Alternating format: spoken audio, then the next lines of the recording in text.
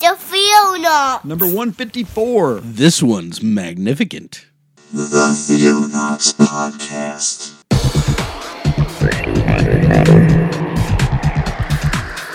Christian news from around the globe. In the beginning, God created the heaven and the earth.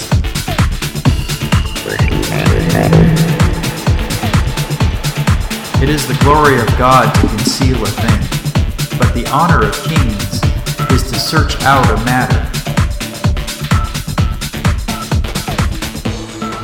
Explore the vast reaches of God's Word. Hello, you Theonifacats out there. I'm David Gaddy. I'm Jeremiah Orr. And together we are the Theonauts! Let's do that again. And together we are the Theonauts! Sorry. It never works right. We blew that. Hey, David. Hey, Jeremiah. Man. We missed a week, man. It's my fault. What's wrong with you? I don't know. I just hold myself up in my room, put on some sad music. It is Christmas time. It's kind of hard.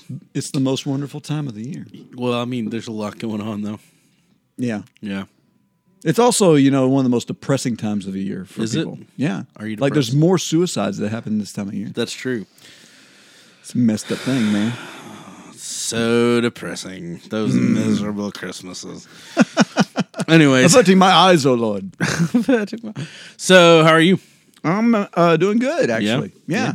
I'm not as cruddy as I have been over the past few weeks for whatever the reason. That's nice. It's all gone. It is kind of late, though, so I kind of got this just normal late thing going on. Man, my wife cannot stop coughing. Yeah. I haven't slept in 3 days because it's all night. I'm like, oh, poor girl, but, there's nothing she can do about it, really. Oh, you're not like, knock it off! If you're going to do that, go into the other room. Yeah, go sleep on the couch. No, I would not do that to my wonderful wife. Then I would be sleeping on the couch indefinitely. So, no.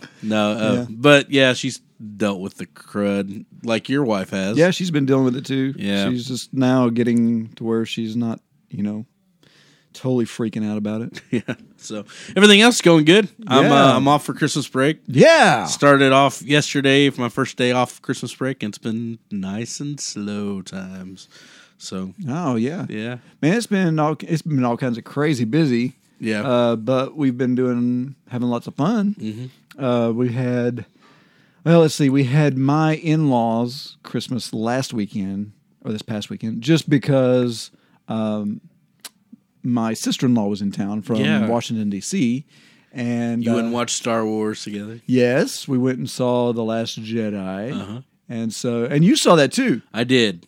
It was amazing to me. I loved really? it. The more I sit and think about it, the more I like it. It's just there are some things that, of course, I didn't like, and it's so much mirrors Return of the Jedi that I'm no spoilers or anything. No spoilers, but I'm a mixed bag on it. Yeah.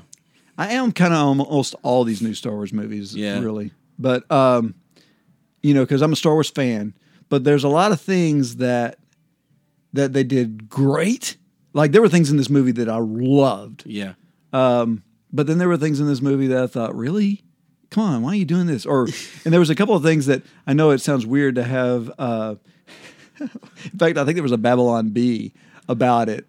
About how Star Wars fans griping about unbelievable things happening in it. Right, in a galaxy far, far away. This is Star Wars. Right. But in defense of that argument, there were things in this movie that were plot holes, in my opinion. Like things that even in the universe we're supposed to be suspending our disbelief in doesn't make sense. Right. So there was a couple of things like that bugged me.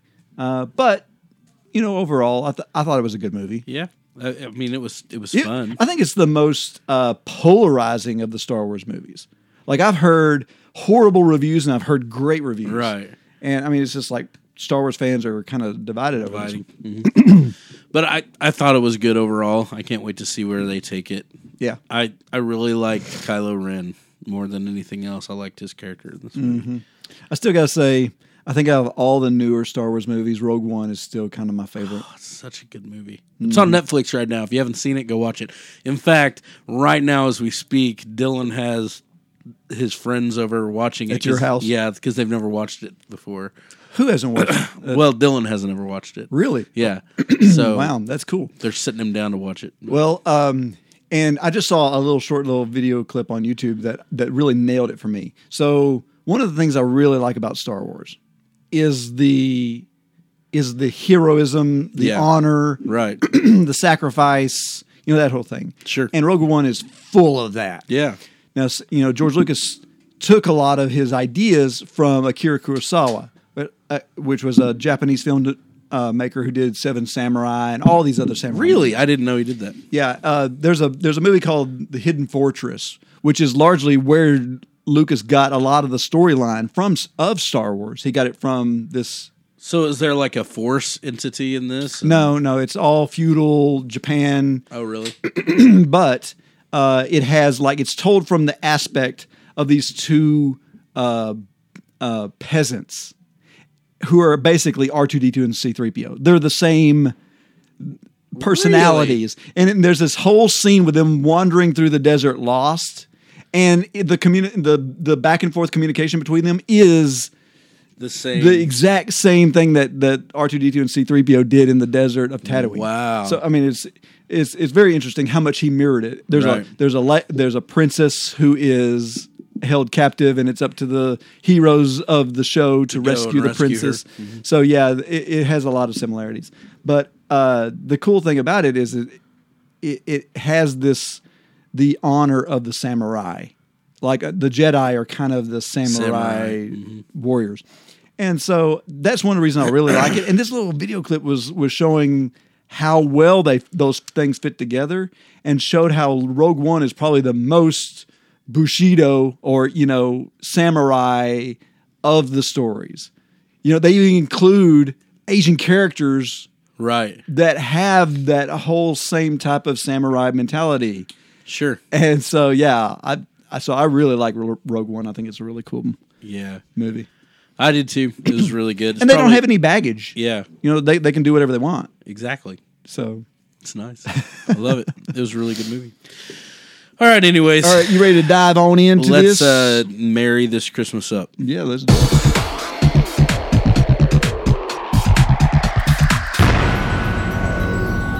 Did you even get that pun? Not at all. It went totally over my head. Of course I got that pun. Well, I thought it was funny, and you didn't even laugh. Marry this Christmas Okay, up. well, I'm laughing now. Genius. It's genius. That was dadgum genius. You couldn't have, wow. I should be a writer for SNL. A Merry Christmas. Yeah. Mary, did you know that your baby... Oh, my gosh. So what's funny is about that song is Melanie loves that song. I used to like that song she a lot. really likes the message of the song. Sure. And it's pretty and all this sort of thing. And I know you guys have a history with it that actually has really tainted that song for you guys. I despise it now. You have no idea. But I didn't 7 have years that. in a row. So I didn't have that. So I don't actually hate on it quite as bad. I can see where it's melodramatic. You think a little. Reliant K did their own kind of version of that song. It's not that song, but they did their own. What was that? Let It Snow, Let It Reindeer album. Yeah, Let It Snow, Baby, Let It Rain. Yeah, my favorite Christmas album, by the way. Yeah, it's we played it out here for the Nativity. Oh yeah, the other night, and it's great. I love it. So, but there's a song on there that I can't remember the name of it right off the top of my head, but he's basically asking Jesus if he knew he was going to be our savior whenever he was. Yeah, I know what you're talking about. I forget it. It's one of those. My favorite song in that is In Like a Lion. It's always winter but never Christmas. Yeah. I just love that song so much. Yeah, it's that whole Narnia beautiful thing. Beautiful. And I like the silly songs on there. I like their 12 Days of Christmas rendition where he's like, "What's a partridge? What's a pear tree? I don't know. Don't ask me. Ask me. Yeah. But I can tell you those are terrible gifts to give." That's so funny. Yeah. So anyway, we got a little sidetracked. Yeah, I'm sorry. Go ahead. Okay, so we are in the middle of our James study. Yes. We have one more chapter. But we're not doing James no, tonight. because it's Christmas. Well, if we had been able. Oh, really? Really? You gonna go there? Is that what you're gonna do right now? Okay. All right. Yeah. Never mind. We're going to do James 5 next week. Exactly. Better think twice. No, I'm joking. I totally agree. We did have, and I'm not to save this for our feedback section, but we did have some feedback. Where yes, was it Karen that was asking us if we could do a on Facebook was asking if we could do like just a read through of James like we did Philippians. So yes, after the first of the year, I'm going to definitely do that. Right, and it's only 5 chapters, so it should work out well. In your beautiful reading. I'll pull out my Burl Ives and pipe. Yeah, my James Earl Jones voice. This is going to be a crazy episode. All right, I can already tell. Okay, so it's Christmas time. Yeah, so Merry Christmas. Let's talk about. Okay, so there's all these things that come up at Christmas time, and we're going to talk about the Magnificat.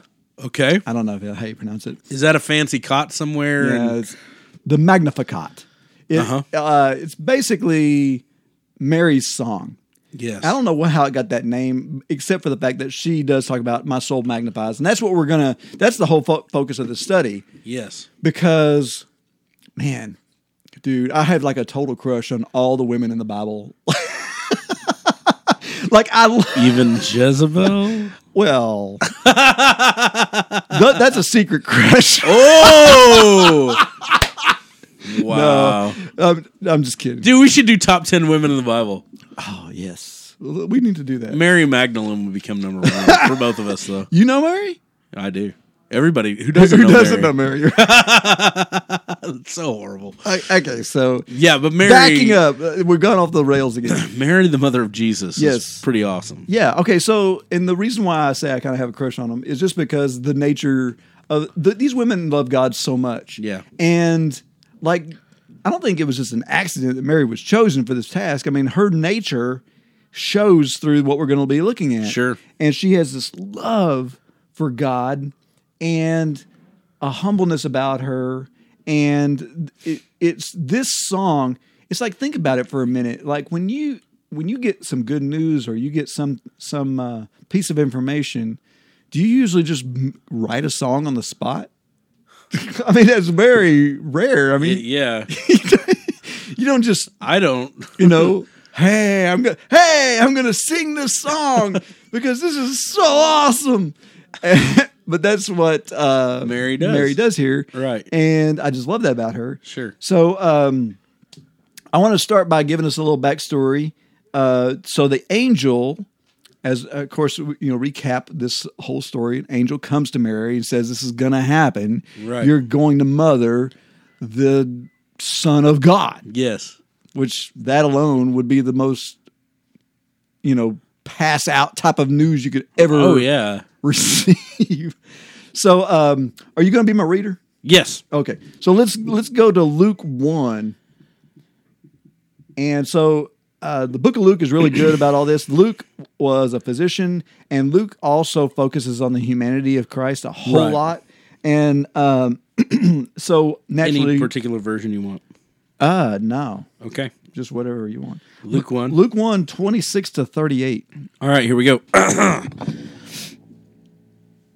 In the 6th month, the angel Gabriel was sent from God to a city of Galilee named Nazareth, to a virgin, betrothed to a man whose name was Joseph, of the house of David.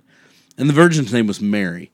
And he came to her and said, "Greetings, O favored one, the Lord is with you."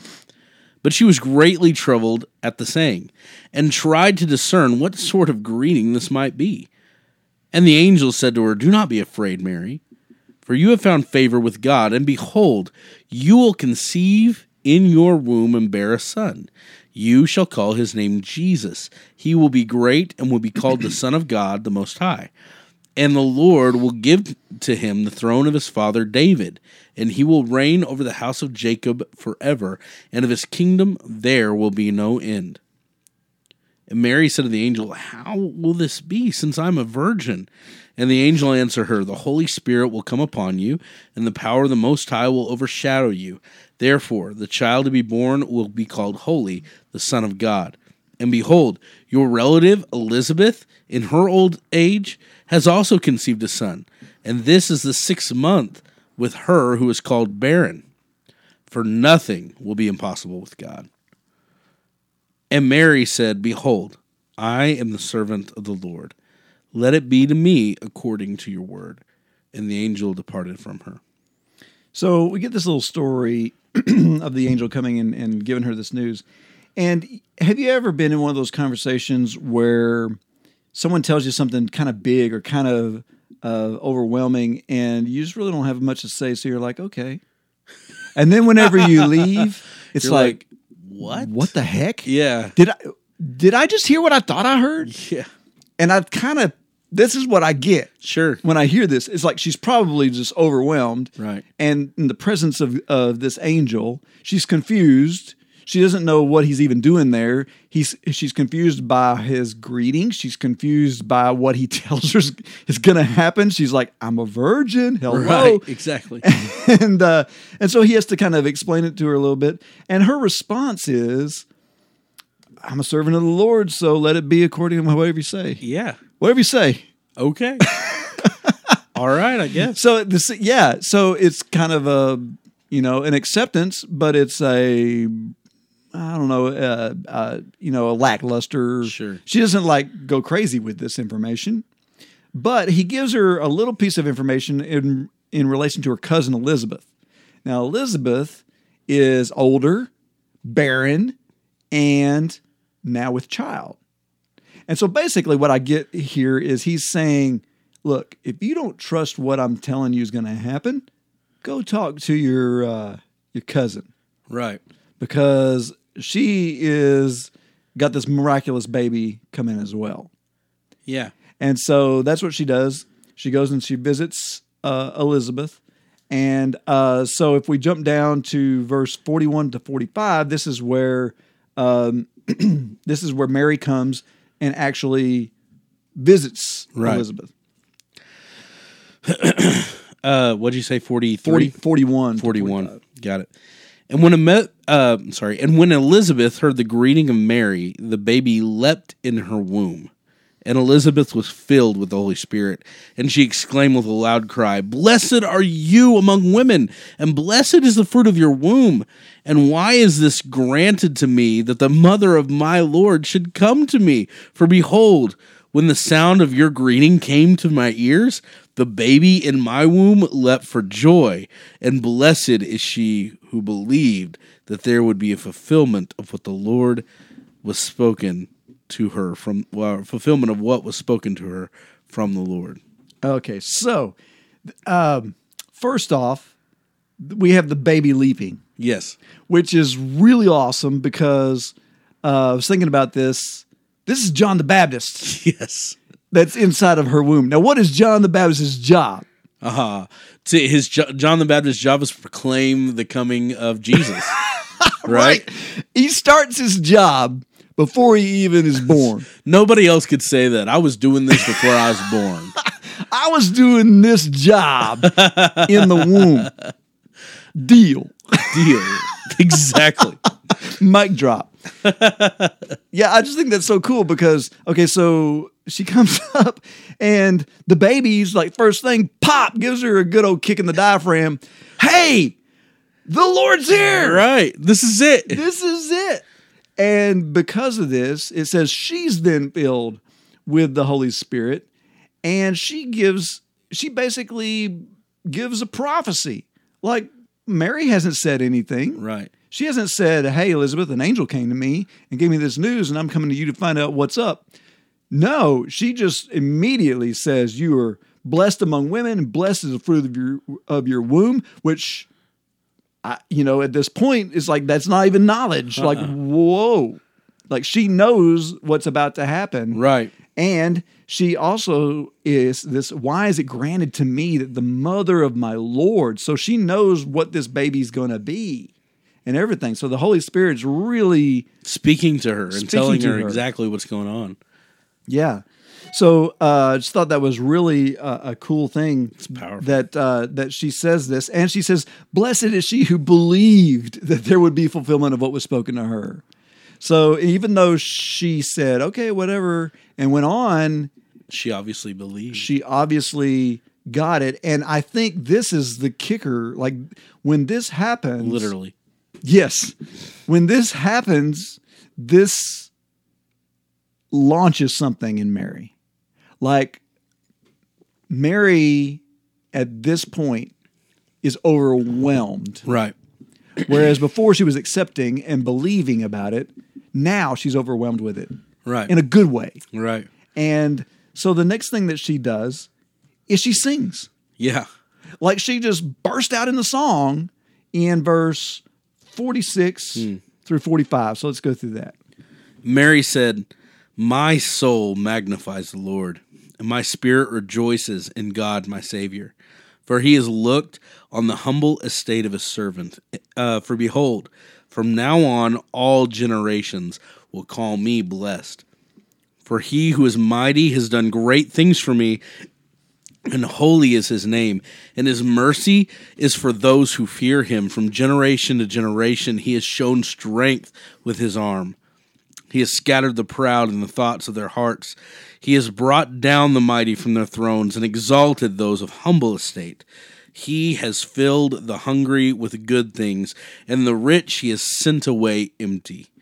He has helped his servant Israel, in remembrance of his mercy, as he spoke to our fathers, to Abraham, and to his offspring forever.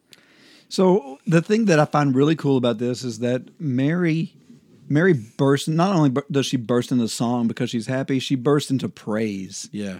Like, she goes, most of this song is about God's character. Yes. Very much It's not so. even about what God's doing. It's not about the baby. It's not about it. Most of this song is praise to God for who he is and what he's already done. Right. And his character. Like, that's what she's doing. Is she's basically saying, this is an example of what God does. Sure. And this is one of the things I really love about not only Mary, but Elizabeth too. I mean, both of them, they show this great humility. And that's what her song basically is saying, right? God comes to the humble. Yeah. God comes to the poor. God comes to, like, he's focused on those who are abased Yeah. so that he can exalt them. Yeah. And, this, even though we're skipping James for this week, this fits so well. This entire song fits so well Good with point. with what Yeah. James has been talking about this entire time. Yeah, so we're in the middle of James. We're still working it here. Exactly. Yeah. And the thing is, Mary is proclaiming what Christ is coming to do before Christ is even 3 months old. Right. Right? Right. Which is... And he one is- of Mary's other sons is going to write a book. exactly about that very thing. Yeah. And so the whole point is this: God is going to exalt the humble and bring down the proud Yes. through Jesus. He's going to establish his kingdom. And this was his call from the beginning. This is like almost the commission of Jesus in the womb in a lot of ways. Yes. Yeah. Because that's what it's, it's That's what talking hits about. her. Exactly. Jesus' message hits Mary when while he's in the womb or while Right. she's about to conceive him. Yeah. That's so cool. Yeah. Like, if you really stop and analyze what the message here is, she is singing Jesus' song. That's really good. Really good. And I'm glad that we're in the book of James. Exactly. Because that does fit into exactly what James is trying to teach us throughout his entire letter. Right. So, humility, like, that's a big thing. Yes. And, as we've been talking about as we're going through James, those of us who are in positions where we teach or where we are pastoring, and that it is really hard to maintain a spirit of meekness and humility because people are constantly looking up to you. People are constantly asking you questions. People are constantly coming to you for counsel. And it's really easy to get the big head about that and forget that it's really God that is that is providing the answers. Right. That it's not me. It's, well, you got to think where he goes to in order to who is this Mary to begin with. Yes. He chooses the most humble. Yes. In order to carry Jesus which, to begin with. Which is exactly what she says in the song. Right. Or she says, "For he has looked on the humble estate of his servant." And Elizabeth, what does she say whenever Mary walks up? "And why is this granted to me that the mother of my Lord should come to me?" This is her cousin. Right. Right? Why wouldn't my cousin come visit me? Exactly. I mean, we all have cousins that come visit. Especially when I'm pregnant, 6 months pregnant. Right. You know? And sometimes we want them to leave. Yeah. But amen. Never. I'm joking. I love it all my is that cousins. time of the year. But she's basically saying, why do I get the privilege of meeting right now with the mother of my Lord? That is a humble statement. And so it's so admirable. Luke obviously loves these women too. Like he treats them with such respect and with such admiration in how he presents them in the story that it really goes to the message of where we're going to go. Right. Because we want to look at what Mary's doing in this song in her first statement where she says, "My soul magnifies the Lord." That's why we call this the Magnificent. Right, is because it is a magnification. So part of the question comes in is, how do we get there? How do we get to the place where Mary is short of some angel coming in and telling us that we're pregnant with the next Messiah? That would really be a feat. Yes. So I believe that this is the key, this humility thing. It's admirable and it's required, actually, to truly have a soul that magnifies the Lord. Because if you're magnifying yourself, you got no time to magnify the Lord. That's right. And that's really what it boils down to. And that's all of Jesus' message. But pride is one of the most prolific sins that permeates throughout all of Christendom. For me, pride is the father of all sin. I think all sin comes from pride. Whether or not, and we have addictions, we have all that stuff, but it always starts with me first. Yeah, fulfilling yourself in some way. Mm-hmm. And so I think that, pride is the opposite of godliness. Yeah. Right, of righteousness. And I guess one side of pride that I think is important to focus on that we generally don't, we ignore it so much. I mean, we want to talk about, when we talk about sins and the most heinous sins that we commit as Christians, everyone wants to go to the sexual ones. Yeah. Mainly because those are the taboo ones. Obvious, yeah. Right? But in reality, if I ask you, what are you struggling with right now? If you said pornography, oh yeah, I understand you, brother. It's like that's where we feel like, oh, dude, you're really dealing with some dark stuff, and we're going to try and fix that.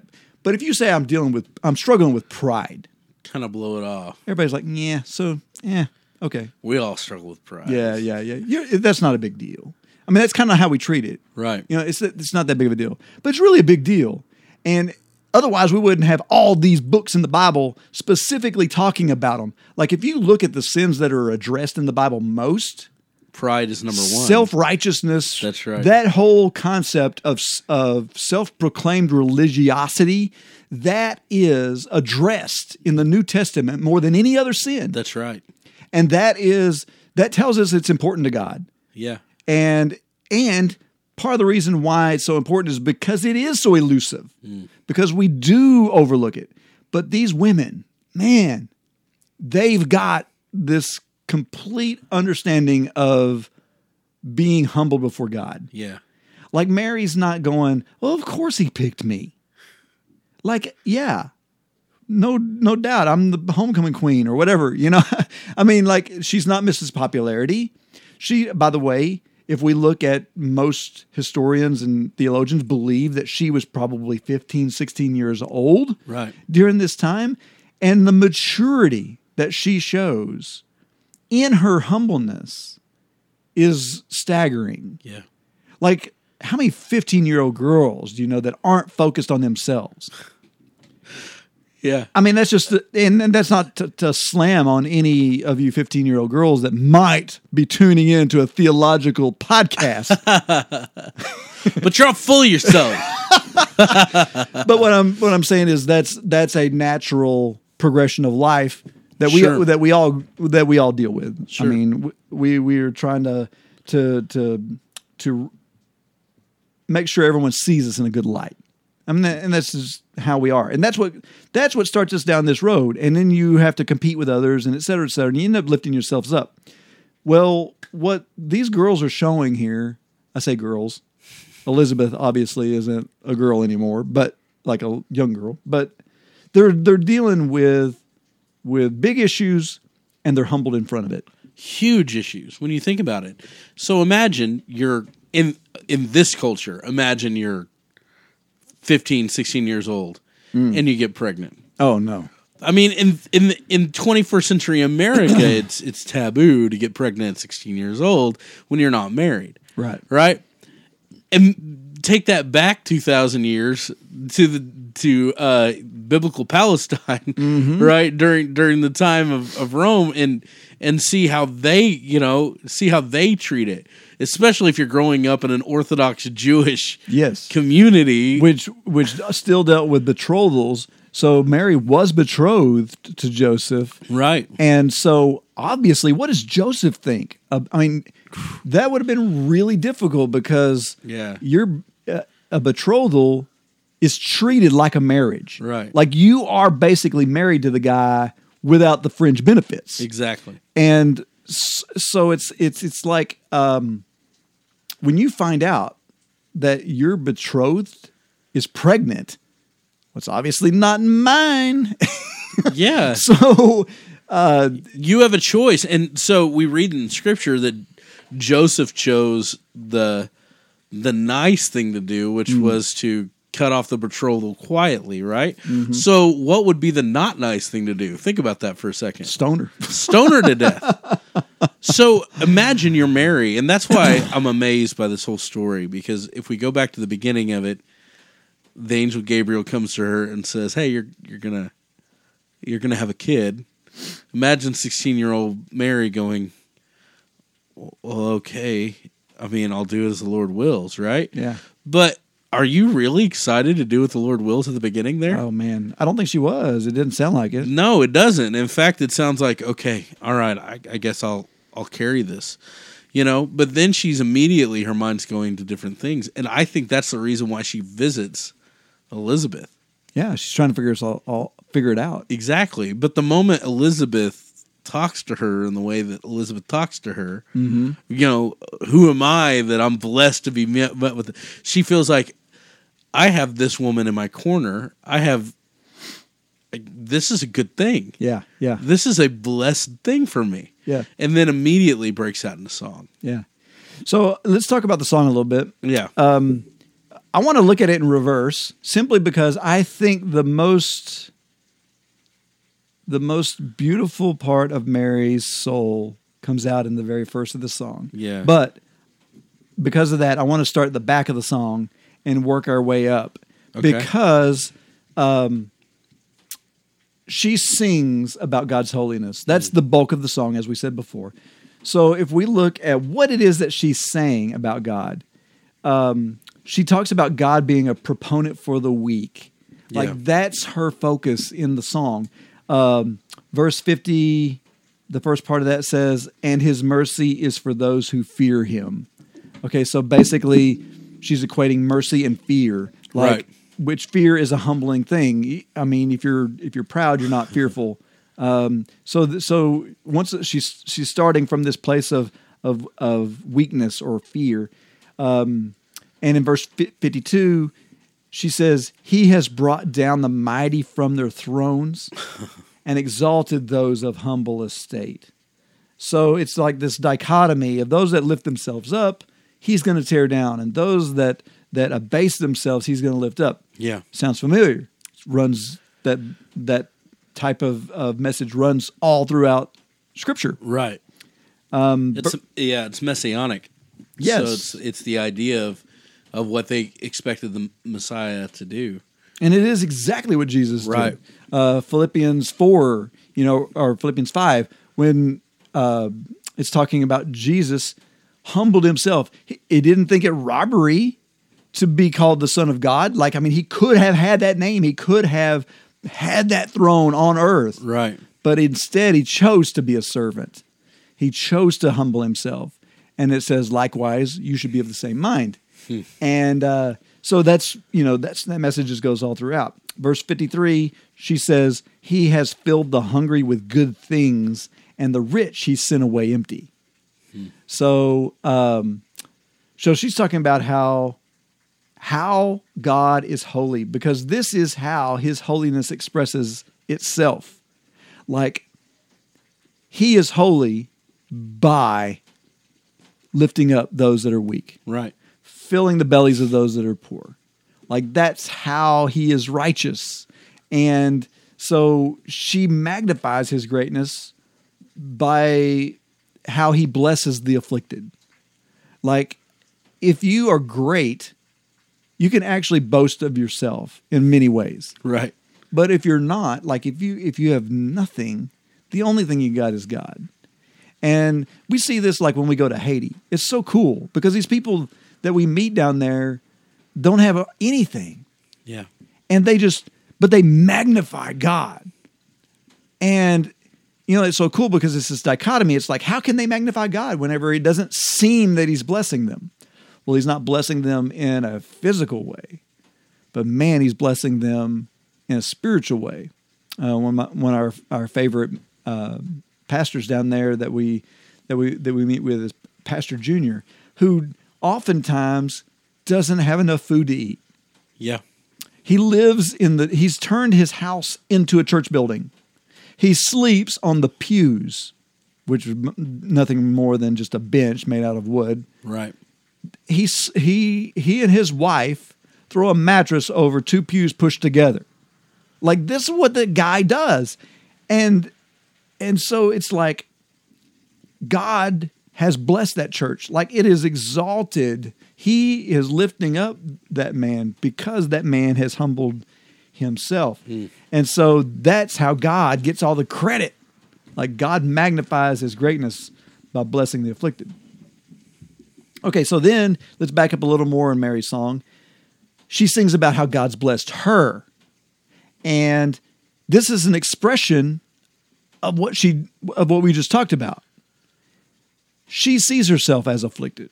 She sees herself as of low esteem. She sees herself as someone who's not worthy to carry this kind of responsibility. And because whenever you're in a mindset of that, whenever you think of yourself as less than others or less than deserving, then whenever you do receive a blessing, man, it's a blessing. Like, it really lifts you up. And that's why she burst out into song. So verse 48 and 49, let's go ahead and read verse 48 and 49 again. For he has looked on the humble estate of his servant. For behold, from now on all generations will call me blessed. For he who is mighty has done great things for me, and holy is his name. So her understanding of how God expresses his holiness becomes evident in her own life. Right. Like, that's how she understands God's holiness, is because he is blessing others that don't have anything and lifts up those that are humbled. And so her expression, her understanding is based on how God is blessing her. Right. Like, that's how she knows that God is great, because he's coming to her. Yeah. And I think that's really, really cool. that she says, he's looked on the humble estate of his servant, and behold, from now on, all generations will call me blessed. Now, this statement gets used a lot. Generations will call you blessed, will call her blessed. And so let's talk a little bit about what is meant in this. First off, the word that's translated as blessed can be translated happy. It's the same word. Right. And so basically what she's saying is that people will see that God did something great to a lowly person. That's what she's saying. She's not saying from now on, everyone's going to lift me up. She's not saying that. What she's saying is that everyone will see me as someone who's lowly, and because of that, they'll glorify God because he's blessed me and made me happy in this. Which is, if Mary could see what the church over the years has done with her and her image, I think she would be appalled. Yeah, and a lot of that comes in from the cult of Mary, which is the veneration of Mary to begin with is a messed up theology. The Immaculate Conception. When people say Immaculate Conception, they're not referring to the conception of Jesus. Right. They're actually referring to the conception of Mary, and there are some that took it. So here's a theological break here. They took it to the nth degree because they thought that, well, Jesus can't be born of a human woman because that would screw up his divinity in some way. So obviously Mary had to have been immaculately conceived. And if Mary was immaculately conceived, in other words, didn't have a mama or father, right, but came down on a sheet or something like that. Have you ever heard that? I've heard that one. Anyways, well, I think the book of Luke actually comes right out and defies that, because the generations of Jesus is listed and it goes through Mary. It doesn't go through Joseph. Exactly. It goes to her father. But Heli. What happens with that is we start quote unquote venerating. So there are people that view Mary as more important in a lot of ways than her son Jesus. Yeah. And we're not trying to do that. That's not the message here. No. And that's not what Mary was saying. And if she were here, listen to what she's saying. Yeah. She's a humble person. She would be disgusted. Yeah. And so if we stop and think a little bit about this Mary veneration type of thing and what the scriptures actually say about Mary, one of the things that's out there is that Mary was sinless. Yeah. There's no scriptural backing for that. There's Mary ascended into heaven. There's no scriptural backing for that. Mary was a perpetual virgin. That's not in the scriptures. And not only that, but there's a book by one of her sons named James. Hello. And Jude. Oh, yeah, there's Jude. I forgot Jude. Don't forget that one. Yeah.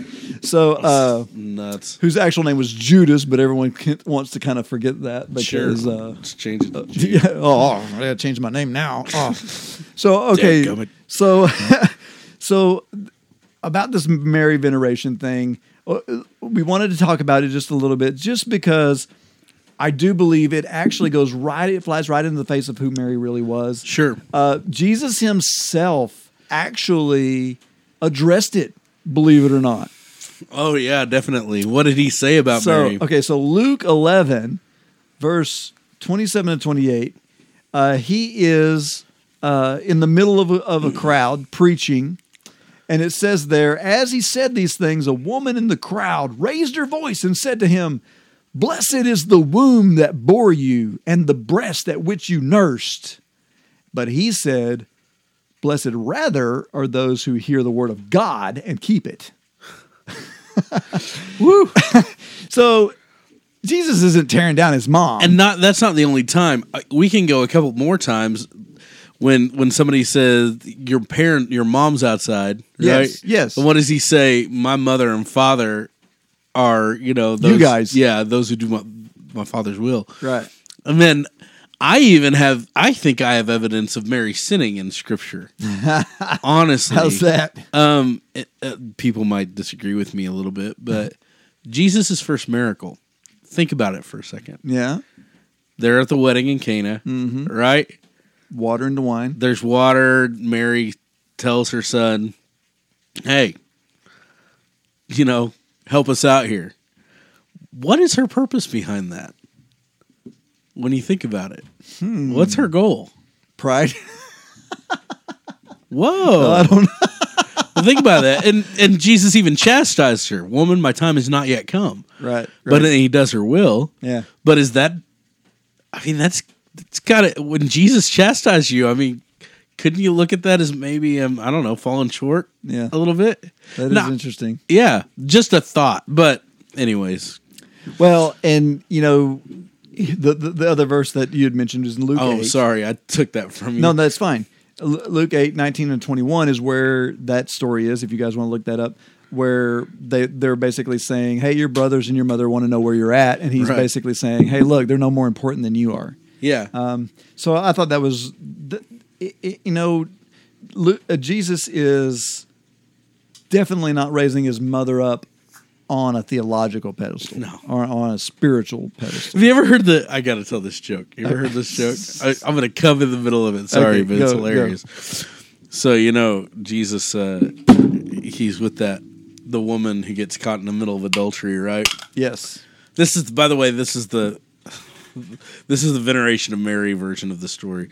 So Jesus is with that woman who got caught in the middle of adultery, and he does the whole thing right under her, blah, blah, blah. And then he stands up and he says, let he who is without sin throw the first stone. And so they start going away, oldest to youngest, right? But then this old lady wades through the crowd with this gigantic rock, and she slams it on the lady. And Jesus says, oh, Mom! Nice. Anyways, that didn't happen. Yeah, that chapter's not in the Bible. No.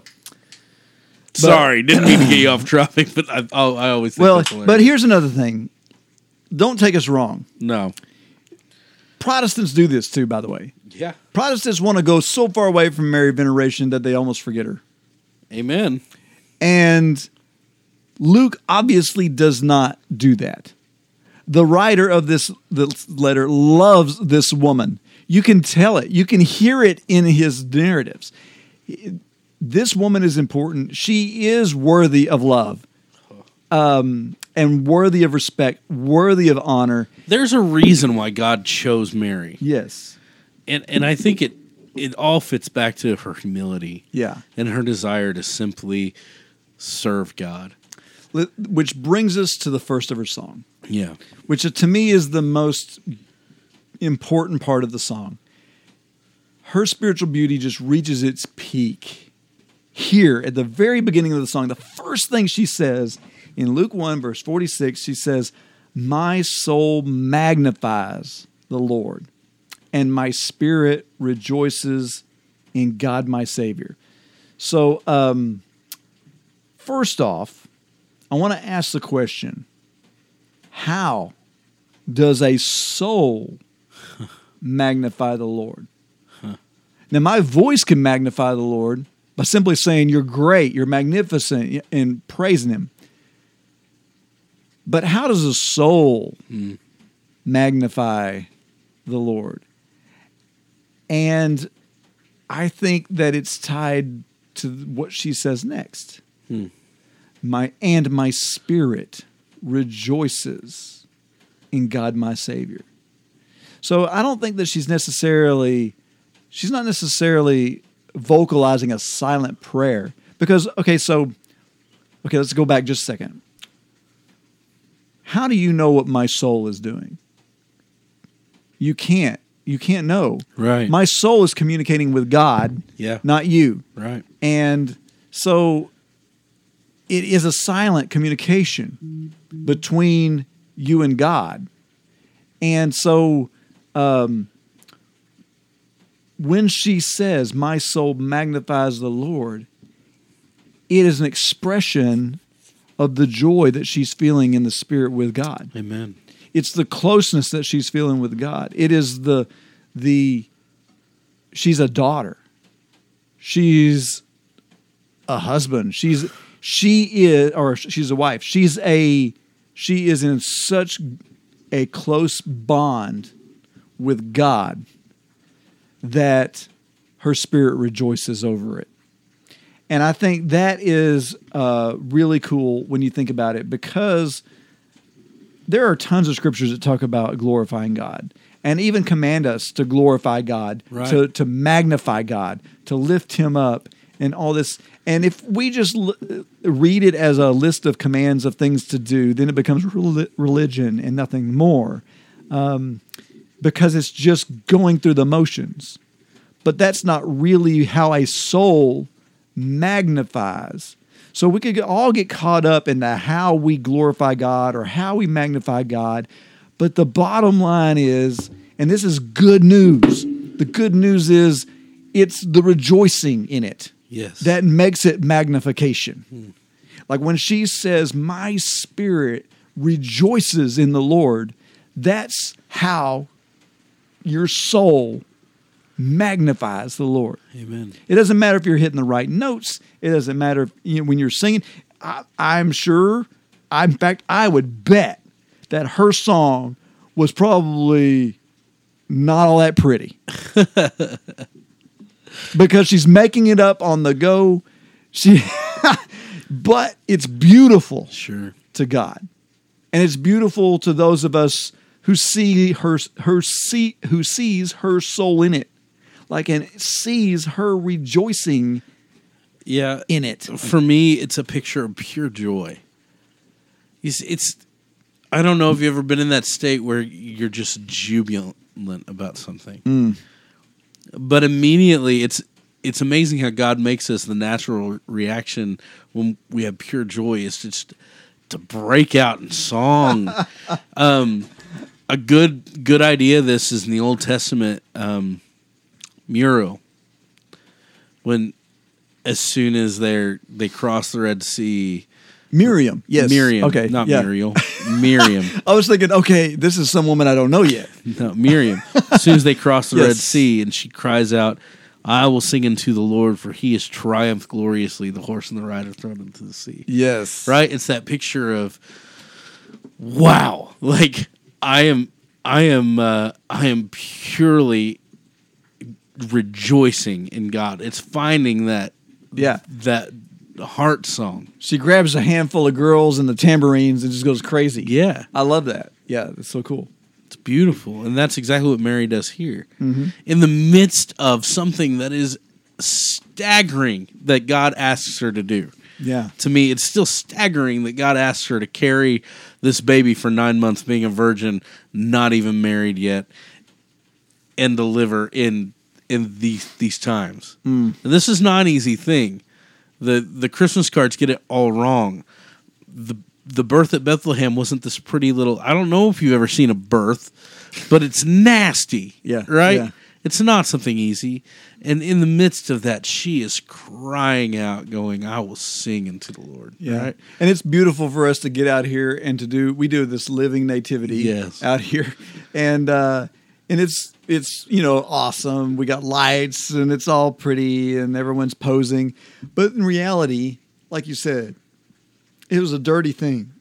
And even stables in that time Right. weren't barns, so to speak, as you always see your little nativity that you have sitting on your Christmas, mantle or whatever, Right. is not a true depiction Uh-uh. of what was going on. It was a cave. It was like nasty, dirty, so anyway, but the point is that she shined through all that. Amen.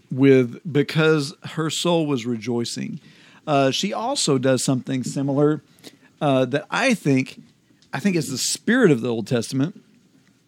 But she is obviously she was a Jewish girl. She had been raised with the scriptures and she knew all this stuff. And there's a good example of a similar thing that happens with Hannah.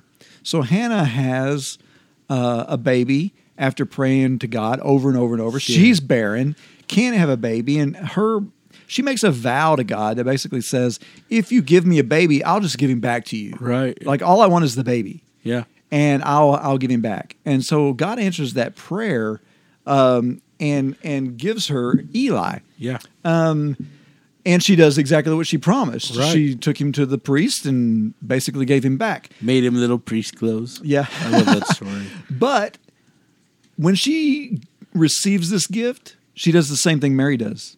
She breaks into song. Right. And she sings a song that is it's almost scary Really similar. how close it is to it, because Right. it's all about God's veneration. Yeah. And it's all about God's goodness. And so I don't think Mary's plagiarizing here. I don't think she's trying to quote scripture in her song. This is genuine. This is something that is coming straight out of her heart. But it's just cool that it is an echo of the same type of thing. And once again, it goes back to why I love these women in the Bible, because they have this emotional craziness for God.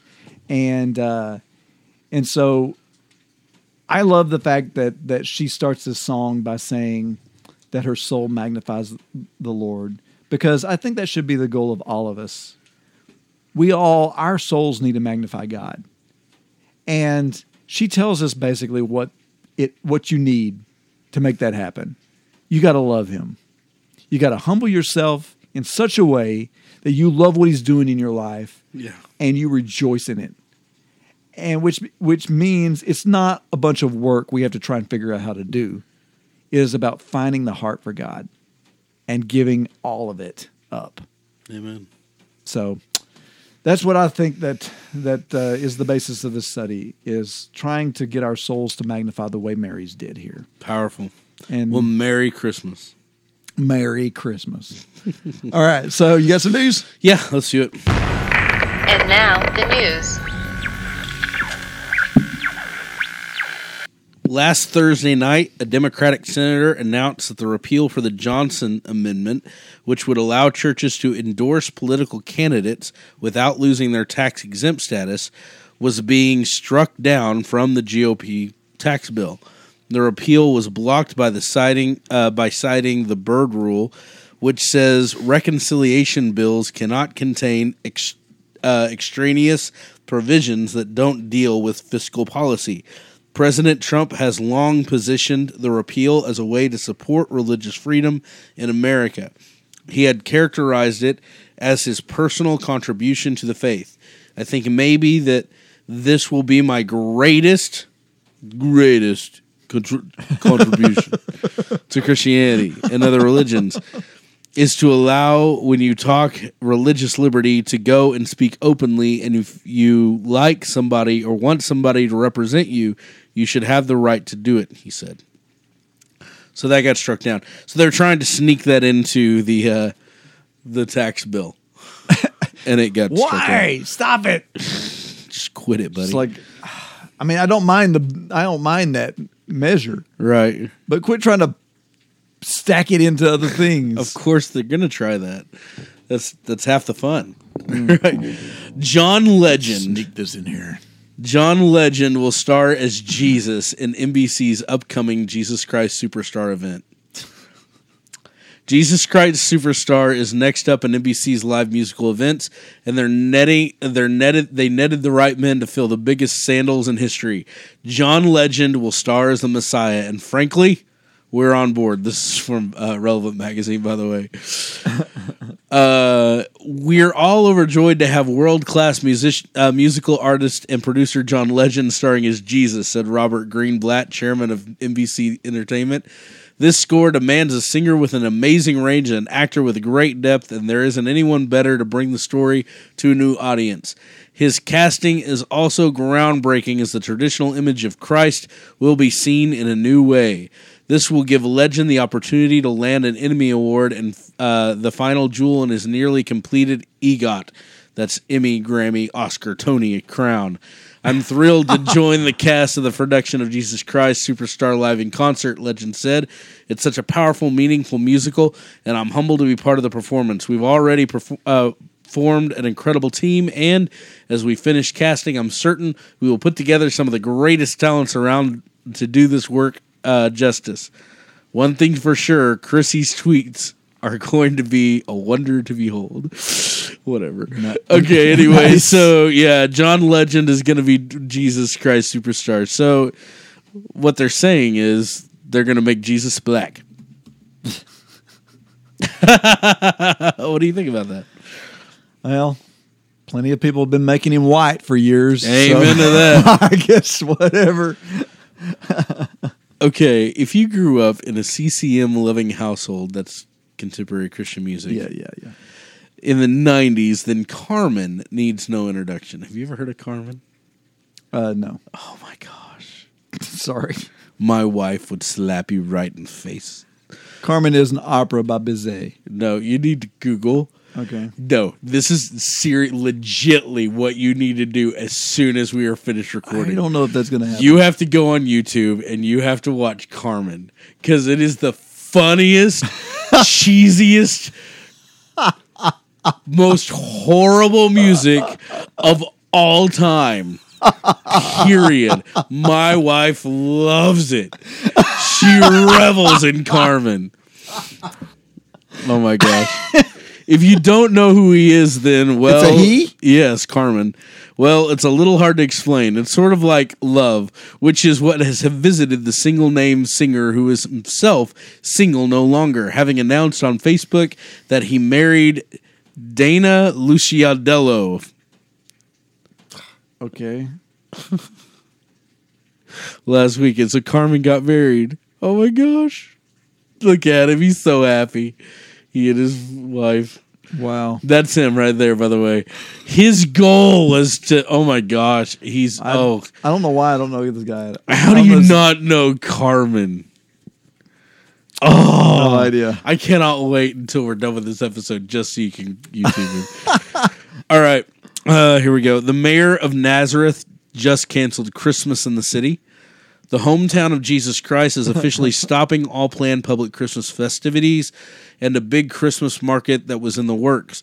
Because of the number of tourists who typically visit the city during the Christmas season, the decision could have a significant economic impact in the area.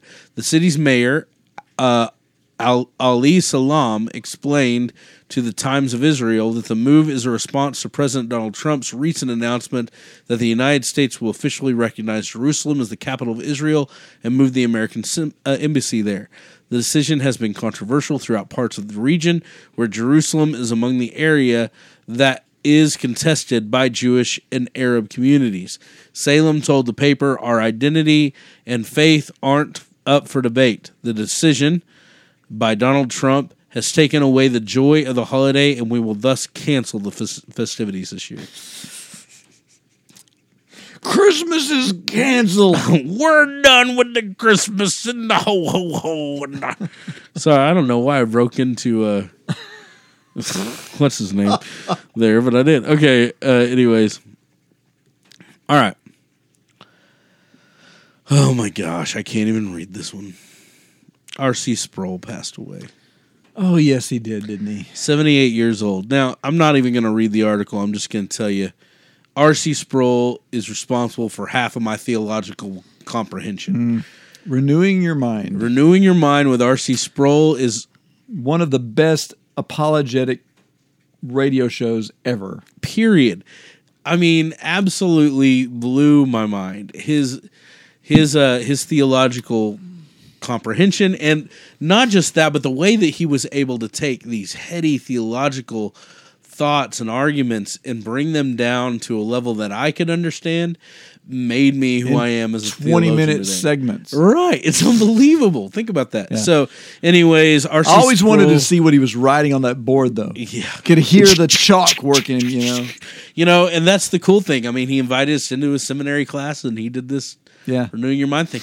And so, anyways, every time I hear a chalkboard, I'll think of Or R.C. Bach. Yeah.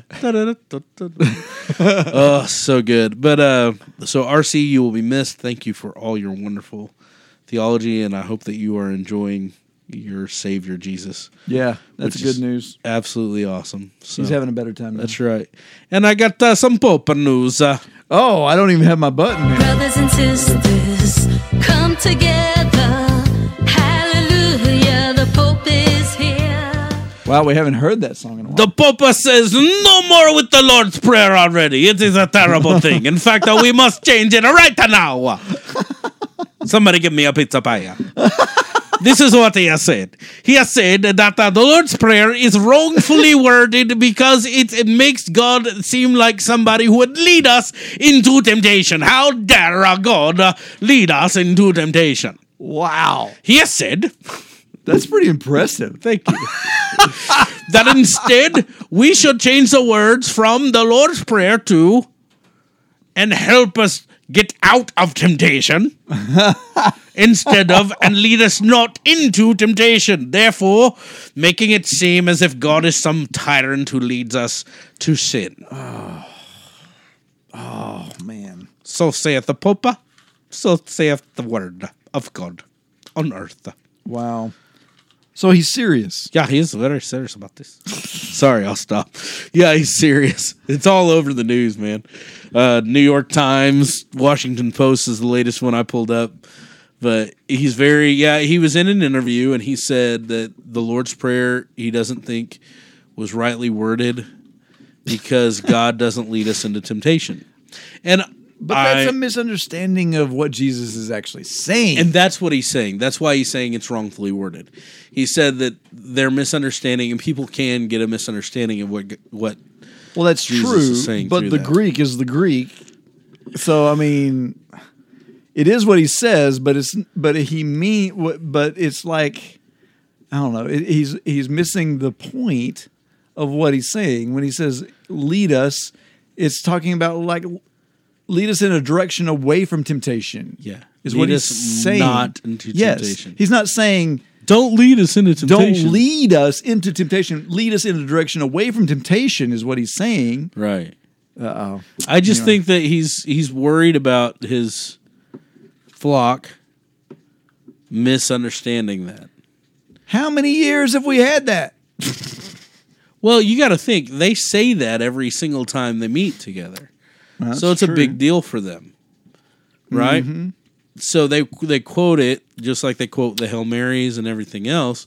So for him, it's a big deal to make it So- sound like Here's a good question for the Pope. What about thy kingdom come? on earth as is in heaven. Yeah. Ooh, Because you could argue that's already happened. it has already happened. Yes. His kingdom is on earth. It's called the church. Jesus prayed that prior to his death. And anyway, Jesus is only giving us an example of how to pray. That's what he says. He goes around and says, after this manner should you pray. So we shouldn't quote it every time we meet together. I've done it all It wrong. kind of goes right against exactly what he said before he said that. Vain repetitions. Because, yeah, Easy now, buddy. Easy now. He's the Pope. I remember that. He has the keys to heaven, and he can send you straight to hell. Okay. oh, you're going straight to hell for that one. Oh, the Pope. Okay. The Pontiff. The Pontificator. Anyways, that's all I got, dude. That's all you got? That's it. All right. Merry flippin' Christmas. Wow. Let's get you ready to go. Yeah, let's do this. All right, let's get out of here. The Theonaut. Okay. The Theonauts are part of the Great Commission Transmission Network, using new media and social networking to go in all the world and proclaim the good news to everyone. To find out more, go to gctnetwork.com, subscribe to the newsletter, and stay up to date with all of our other shows like Finding Christ in Cinema and the Secret Fire podcast. Visit our websites at thetheonautpodcast.com for show notes and outlines, okay? Listen to us on iTunes, Stitcher Radio, or your favorite podcast catcher, and be sure to rate us, because it helps us reach a bigger audience, eh? Thank you, Mario. Let's go. There are several ways you can contact us and leave us feedback. Send us email to theonauts@gctnetwork.com or call us on our voicemail line 972-885-7270. Tweet to us on the Twitter thing, yet using that theonautical. Like us on the Facebook at facebook.com/Theonauts. If you like us and want even more Theonauts, drop us a buck or two at patreon.com/Theonauts. By the way, we've had some of our patrons upping the ante. Thank you for your monies. Yes, they just keep pushing the envelope. We love it. So jump on board, guys. Yes. Your patronage helps us in our expenses like hosting fees and equipment costs. Don't forget to tune in again and explore the vastest reaches of God's word with us. All right. Pope, thanks for being here. Omni Patria Spiritu Filii Sancto. This has been God the bless. Theonauts Podcast. Call us with your questions or comments at 972-885-7270. That's 972-885-7270. We'd love to hear from you. You are tuned in to the GCT Network. This is your Great Commission transmission. At GCTnetwork.com. This is your Great Commission transmission. They're possibly cloning an army of giant Al-Qaeda guys.